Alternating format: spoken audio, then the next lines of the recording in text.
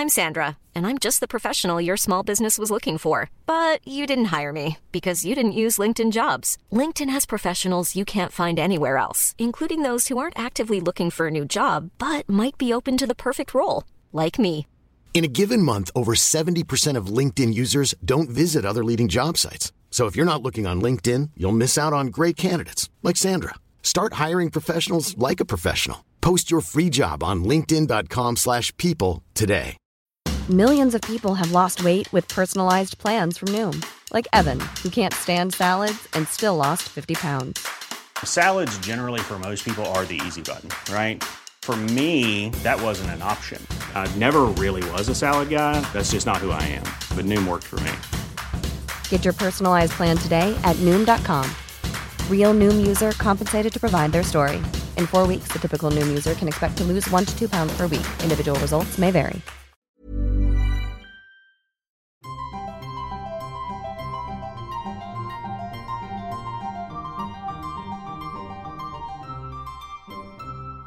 Welcome to Smarty Pants, the podcast of the American Scholar magazine, sponsored by Phi Beta Kappa. I'm your host, Stephanie Bastek. As an artist and activist, Betty Yu has spent her career focusing on the community around her, Sunset Park, Brooklyn, where she was born and raised. Whether it was as a member of the Chinatown Arts Brigade, engaging art galleries on their role in gentrification, or projecting tenants' life stories on the sides of buildings slated for redevelopment, Yu's work has stressed the connection between art and social change. But what happens when COVID-19 makes interacting with your neighbors life-threatening?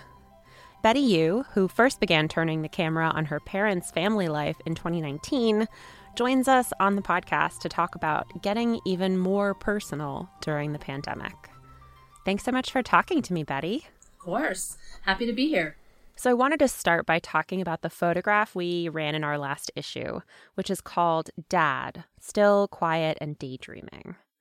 And what struck me most about it is that it was taken before the pandemic, but it conveys such a strong sense of social isolation already. We have a link to it in the show notes, but for listeners who haven't had a chance to look at it yet, it is a photograph of your dad sitting on his bed with his back to the camera, staring out the window with this kind of soft sepia light coming into the room. So what were you trying to convey with this photograph? It's interesting. A lot of the photos I've taken of my dad have very much been in isolation. And my mother too, and they live in the same small apartment in Sunset Park, Brooklyn. But I really wanted to capture the psychological isolation as well as the physical isolation. In many ways, I would say that my parents have been socially isolating from each other for like over 30 years, and they've been together for about 50. But I say that because I think a lot of the isolation they felt from each other and from society really has a lot to do with the economics. So they both were like garment workers, working really long hours, and retired recently. And my dad particularly, who is in his early 80s now, he would tell all of us, like, I can't wait till the day I can just literally sit still and not have to, rush to work at, 8 in the morning and work 15 hours and then come back and then start over again. And I didn't quite understand why, as a younger person, when he would tell us this, we all thought that, he would want to, we grew up pretty low income working class, but that he would want to travel locally or, do some other things or socialize. And I realized that what capitalism does, right? What working in a garment sweatshop does is that it does create this social alienation, this kind of alienation from others. He was working as a button operator, so he's partially deaf now because for 30 years he was like constantly putting buttons on, on clothing and on pants and things. And so it was very loud. They don't have any protective gear. And so, looking back, I'm realizing he didn't really make a lot of friends because the boss was right there, breathing down your neck. So you really couldn't socialize. And so years later, and I see him, and I literally, anytime I go visit my parents, and as of late, not as much because of COVID, that is the position he's in. He's sitting on the bed looking out. He was just like, this is my most comfortable position, and I'm at peace. And this is what I was longing for. He's like, I told you guys, I was waiting for this moment where I could sit still, read a newspaper, drink my coffee, maybe take a walk down the block. And I think that captures a lot of what we're all feeling right now, especially at the beginning of COVID. I'm like, that was like me, for a while when I was like inside looking out my window, making no contact. And so my dad had already been doing that for a really long time from my mom, from society. But there's also massive gentrification happening in the neighborhood that I grew up in. And they don't know if they're going to be able to stay in this house. And since they've been retired, obviously, they're on fixed incomes. And like I said, their wages weren't very high to begin with. So their Social Security is not a lot. And so there's a real threat of displacement because condos are literally going up on their block. Real estate value and all this has like quadrupled or even more over the last couple of years. And so that photo is a part of a larger series of how gentrification is impacting me personally and my family personally. Has the course of the project Displaced in Sunset Park changed as a result of the pandemic? I mean, it seems like your dad's practice hasn't really changed at all, but I imagine yours might have as an artist. Yeah, exactly. It's funny. My dad's life is he's like, oh, this is what I've been doing, since he's retired like over 10 years ago. So yeah, my practice has changed a lot. My work is very, very much community based. And in this, it's very, special to me, this aspect of the larger project called Displaced in Sunset Park, because it's a sort of a photographic kind of personal diary, starting with my parents' block and all the condos that are going up. And then the pandemic hit. And so it really threw me for a loop because what I was going to do was talk to community members, small business owners, workers and teachers and folks who, from different angles, looking at gentrification in the Latinx and the Chinese part. And many of the people gentrifying the neighborhood look like me. They're Chinese developers from China as well as domestic developers. But anyway, it all changed literally overnight, and my mom became the photographer quite literally. I didn't know what would become of the project, but I had to shift it very quickly. So I figured, okay, I'm going to create this interactive experience. And so you get to see what the pandemic is like through my parents' eyes, who are both elder and in one of the epicenters of New York City in terms of the pandemic. And so she would go really early in the morning for walks and take photos. And it was very hard because I literally didn't see my parents for 6 or 7 months, I think. And the first time I saw them, I wanted to hug them. We were out in the park, but even then we couldn't really interact. And for that 6 months, it was all FaceTime. Luckily, I had a whole archive of photographs from my grandfather, who was actually an amateur photographer. He was actually a labor organizer in Chinatown. I found out all of this really pretty much like in the last 10 years, and he had died in the 80s. And I was so fascinated with it. And I said, there's no better time than now to look back at those archives because I have nothing else better to do. So I started really like investigating the archive, and, he was one of the founders of the first Chinese labor organization that existed that started in 1934 of hand laundry workers. And of course, the hand laundry business was the only business really that Chinese folks could work in because of the Chinese Exclusion Act, right? And there was all this discrimination. So they couldn't really do much. And so he was actually one who's like the rabble-rouser, organizing workers. And so I started to put all this together and realizing that the discrimination and the xenophobia that Chinese faced over 140 years ago is very similar to the xenophobia now against Chinese Americans or Chinese, right? Saying slurs in my face, right? Because the way I look, right? Especially early on during the pandemic. And these Chinatowns that were already really hit hard are struggling, and businesses have shut down and all this stuff. So anyway, I started to create this immersive, interactive experience through my mom's photographs, through my own archival research, and connecting the present to the past, and actually drawing the very similar connections to migration, to xenophobia. It helped me get a little bit more personal and come full circle with a lot of the trauma I think a lot of immigrants face, where, I was born here, but my family in particular has been in the United States for 4 generations, but they couldn't actually stay here consistently because of rampant discrimination. They had to go back to China, and then, another round of people come. And so there's trauma attached, but there's also a sense of resiliency attached to that, to seeing the through line of my family's narrative, which is very representative of other immigrant experiences in this country. So I would say that I've tried to use the time of isolation to really look inward, because I often didn't do that. A lot of my work has been very like outwardly facing in the community. So it was a good opportunity to check in with myself, I guess. Yeah, it makes sense that it would be difficult to balance telling your personal story with the stories of all of these other people in the community, especially when something like displacement or gentrification is such a contradictory phenomenon, right? Because it's so individual and so personal, but it rarely happens in isolation, so it's also collective. Can you talk about your work addressing gentrification with the Chinatown Arts Brigade, especially your collaboration with the Chinatown Tenants Union? Yeah, no, thank you for asking me about Chinatown Art Brigade.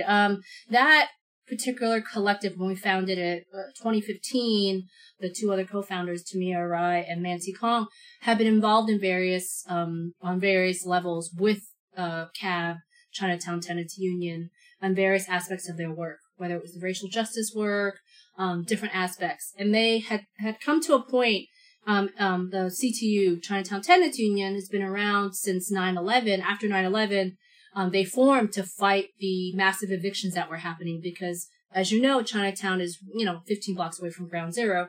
And so that gave real estate developers a chance to really gentrify and displace people out of that area. And so Chinatown tenants were facing evictions, so they formed.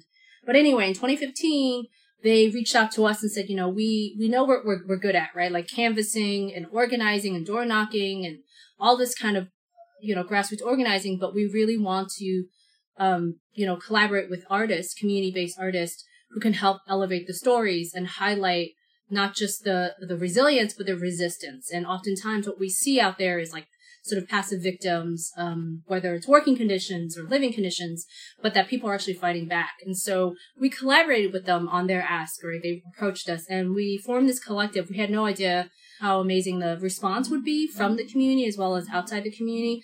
And we wanted to also, as artists, challenge other artists who are often the vanguard of displacement in certain neighborhoods in New York City and probably throughout cities in the U.S., where artists, even small artist institutions, are used often by real estate developers to pit them against longtime residents, and then increase of police violence against the longtime residents.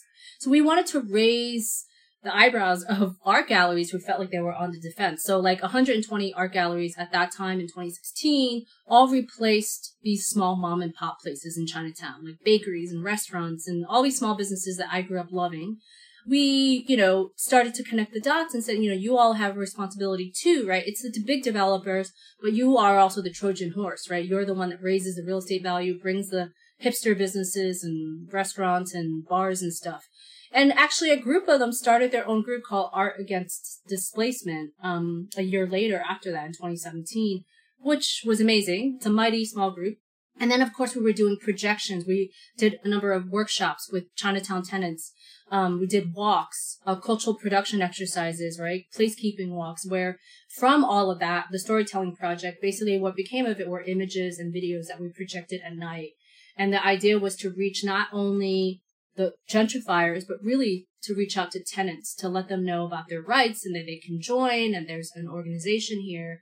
And I think that became so much more vital. Of course, now you fast forward to COVID, and the massive evictions that are happening. Even now with the moratorium in the Chinatowns in Brooklyn and Queens and in Manhattan, there's a huge underground housing economy. In other words, you have these vicious, unscrupulous landlords who are renting out to one person, and then they know in order for that one person to pay the $3,000, they have to partition out a room to someone else, and then they sublease it to someone else, so on and so forth. So they're living in cramped conditions, and oftentimes they're frontline workers, they are essential workers, and a lot of them are A, getting sick very fast, and then B, a lot of them don't qualify for relief aid, and they're not on the lease, right? So, the evictions are still happening, and also a lot of folks can afford not to pay because they're so in such fragile conditions, meaning they're not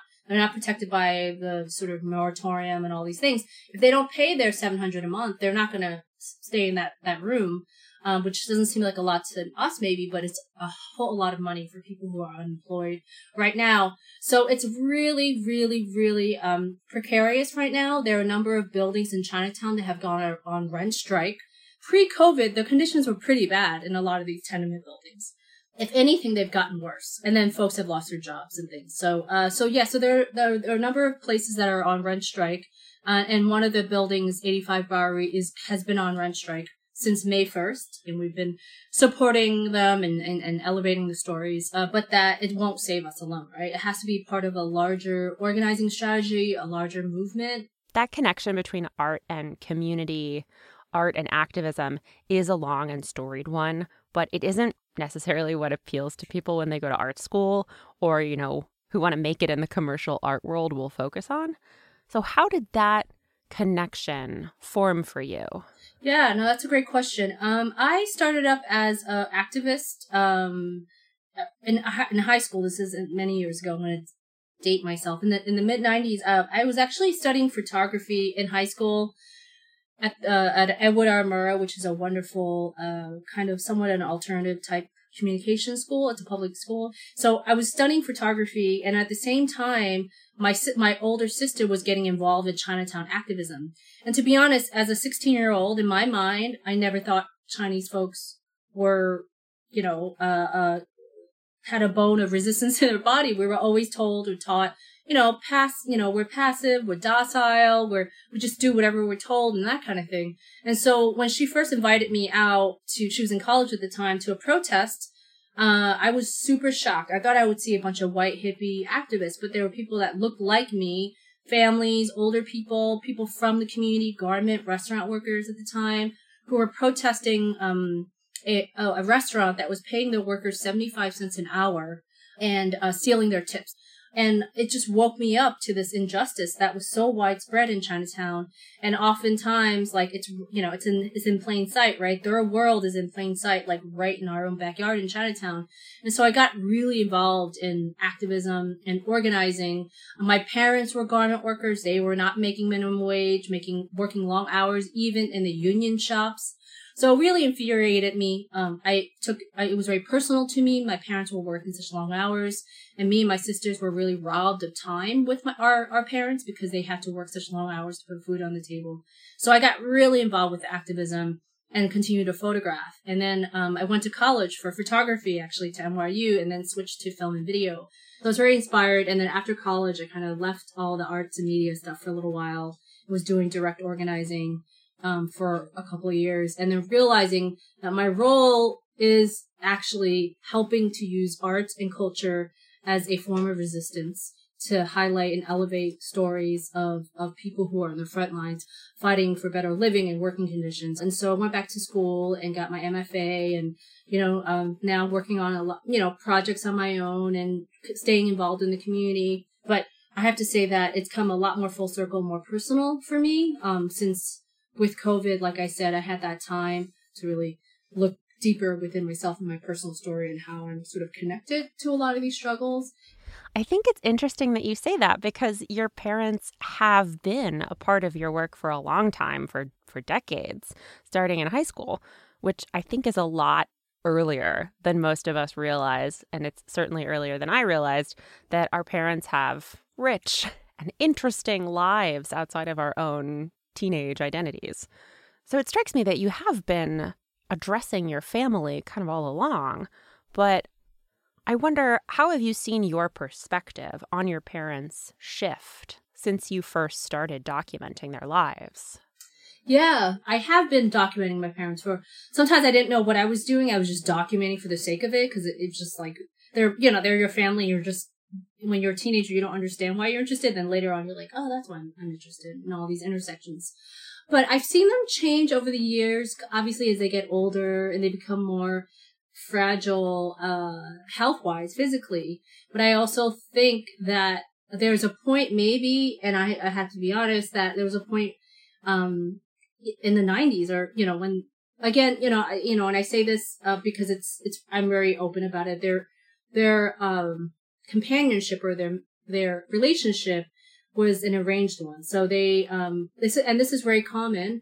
And, you know, it happened really fast. And, you know, in the patriarchal society, Hong Kong and China, woman has to reproduce. So my mom got pregnant very young and, you know, had a bunch of kids. And so she never really had an opportunity. And then she had to work right when she got to the States. So she never really had a chance of that sort of like real sort of liberation, right? She was like always, you know, the person who worked way harder than my dad, like working long hours in factory, coming home and feeding the kids and cleaning and all of that stuff, you know, double duty, the double exploitation of women. They were very alienated from each other and from us even growing up. But I would say more recently, obviously since they've retired, even though they say they still can't stand each other and, you know, like I told you, they've been socially distanced already for a long time, they have had to spend a lot of time together. My mom, her escape was often going to all my sisters' houses to take care of the grandchildren, see the grandchildren. And she can't do that because of COVID. So it's really weird because I see the two of them and my dad's health is declining. My mother is actually becoming more energetic in a way and she wants to get out of the house all the time. Like I would call them through FaceTime and I would see their interaction with each other. Their bantering was different. I can't explain it. No longer could they escape each other in the way that they were before. They have to depend on each other and they're intertwined in many ways, that they ordinarily would be able to kind of be in their own little respective corners.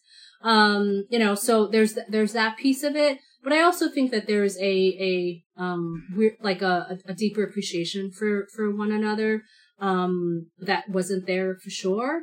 They won't say it ever, but as they got older, I think they've become a little more fond of each other. Has the experience of filming your parents changed your relationship with them?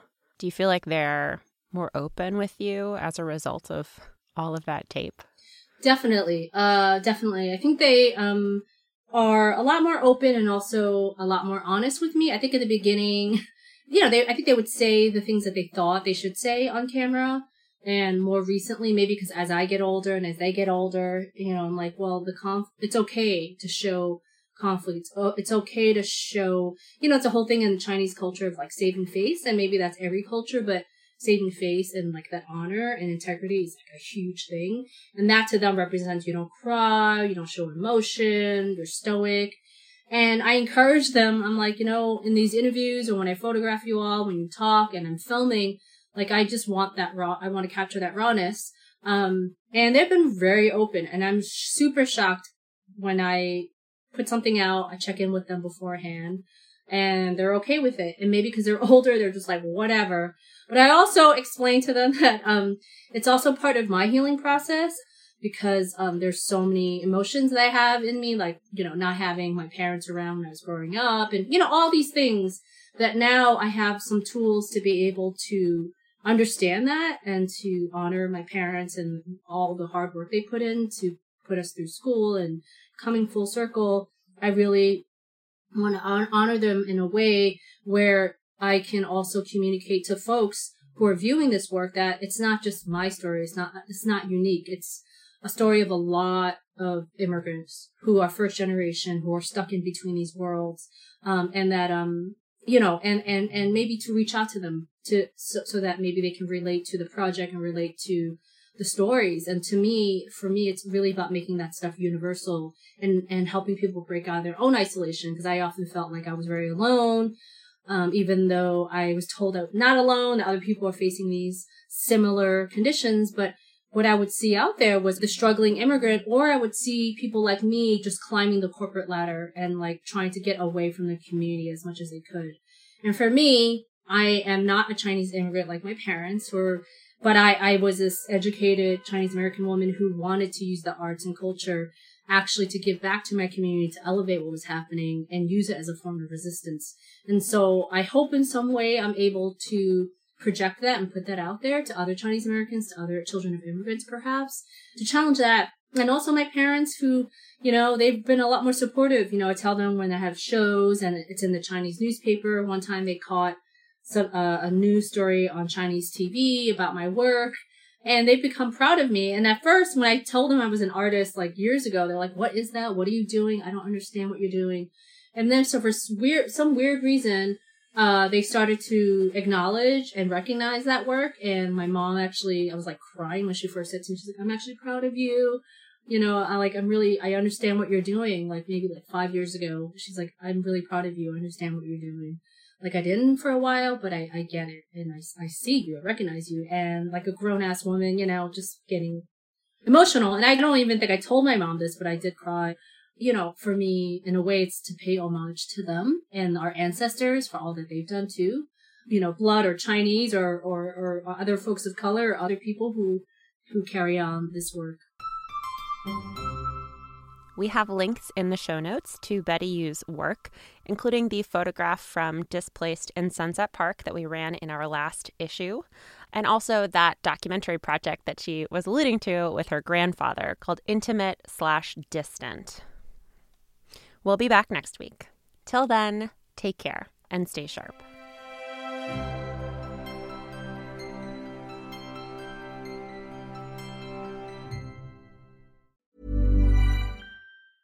Planning for your next trip? Elevate your travel style with Quince. Quince has all the jet-setting essentials you'll want for your next getaway, like European linen, premium luggage options, buttery soft Italian leather bags, and so much more. And is all priced at 50 to 80% less than similar brands. Plus, Quince only works with factories that use safe and ethical manufacturing practices. Pack your bags with high-quality essentials you'll be wearing for vacations to come with Quince. Go to quince.com/pack for free shipping and 365-day returns.